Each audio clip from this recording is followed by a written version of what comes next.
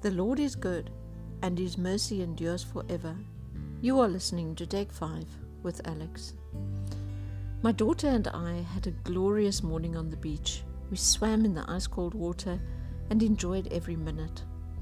I say ice-cold, but as we live in the Eastern Cape province of South Africa, ice-cold is obviously not freezing, but it was cold.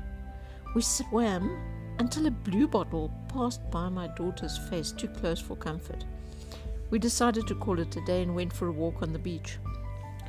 Blue bottles are really beautiful. I was surprised to learn that blue bottles are siphonophores, an odd group of colonial jellyfish.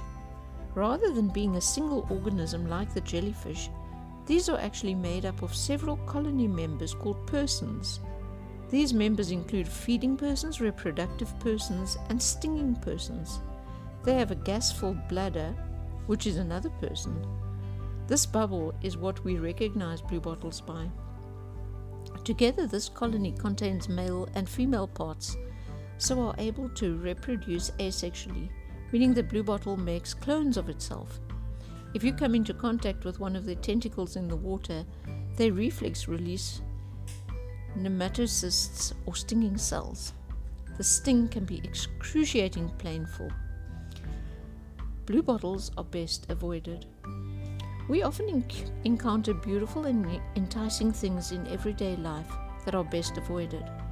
In the book of Proverbs, which is ascribed to Solomon, he warns over and over against the wiles of wanton woman. As it turns out, his love of woman became his destruction. 1 Timothy 6 verse 10, "For the love of money is the root of all kinds of evil, for which some have strayed from the faith in their greediness, and pierced themselves through with many arrows." That happens. Temptations creep up and take hold of people, and if they don't recognize the schemes of the enemy in time, they get trapped. Then verses in 11 and 12 says, "But you, O man of God, flee these things and pursue righteousness, godliness, faith, love, patience, and gentleness. Fight the good fight of faith. Lay hold of eternal life, to which you were also called, and have confessed the good confession in the presence of many witnesses." Then follow instructions to the rich that they should not be haughty and shouldn't put their trust in their riches, but in God. To do good with what they have, rather store up a good foundation in Christ, so that they can have eternal life. Verses 20 to 21. "O Timothy, guard what was committed to your trust. Avoid the profane and idle babblings and contradictions of what is falsely called knowledge. By professing it, some have strayed concerning the faith." This last admonition is very interesting, and I know of people who have been professing Christians before, and they found some so-called intellectual teachings and decided that they were true, and in that way they strayed totally from the faith.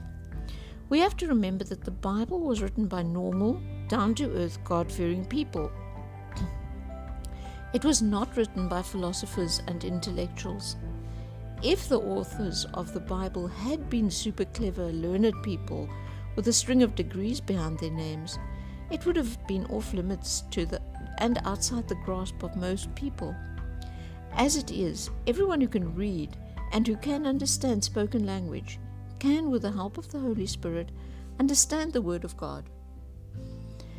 The Holy Spirit gives us wisdom to be able to understand Scripture. In 1 Corinthians 2, it says that, "But we impart a secret and hidden wisdom of God, which God decreed before the ages of our glory. None of the rulers of this age understood this, for if they had, they would not have crucified the Lord of glory. But as it is written, what no eye has seen, nor ear heard, nor the heart of man imagined, what God has prepared for those who love Him. These things God has revealed to us through the Spirit, for the Spirit searches everything, even the depths of God. For who knows a person's thoughts except the spirit of that person which is in him?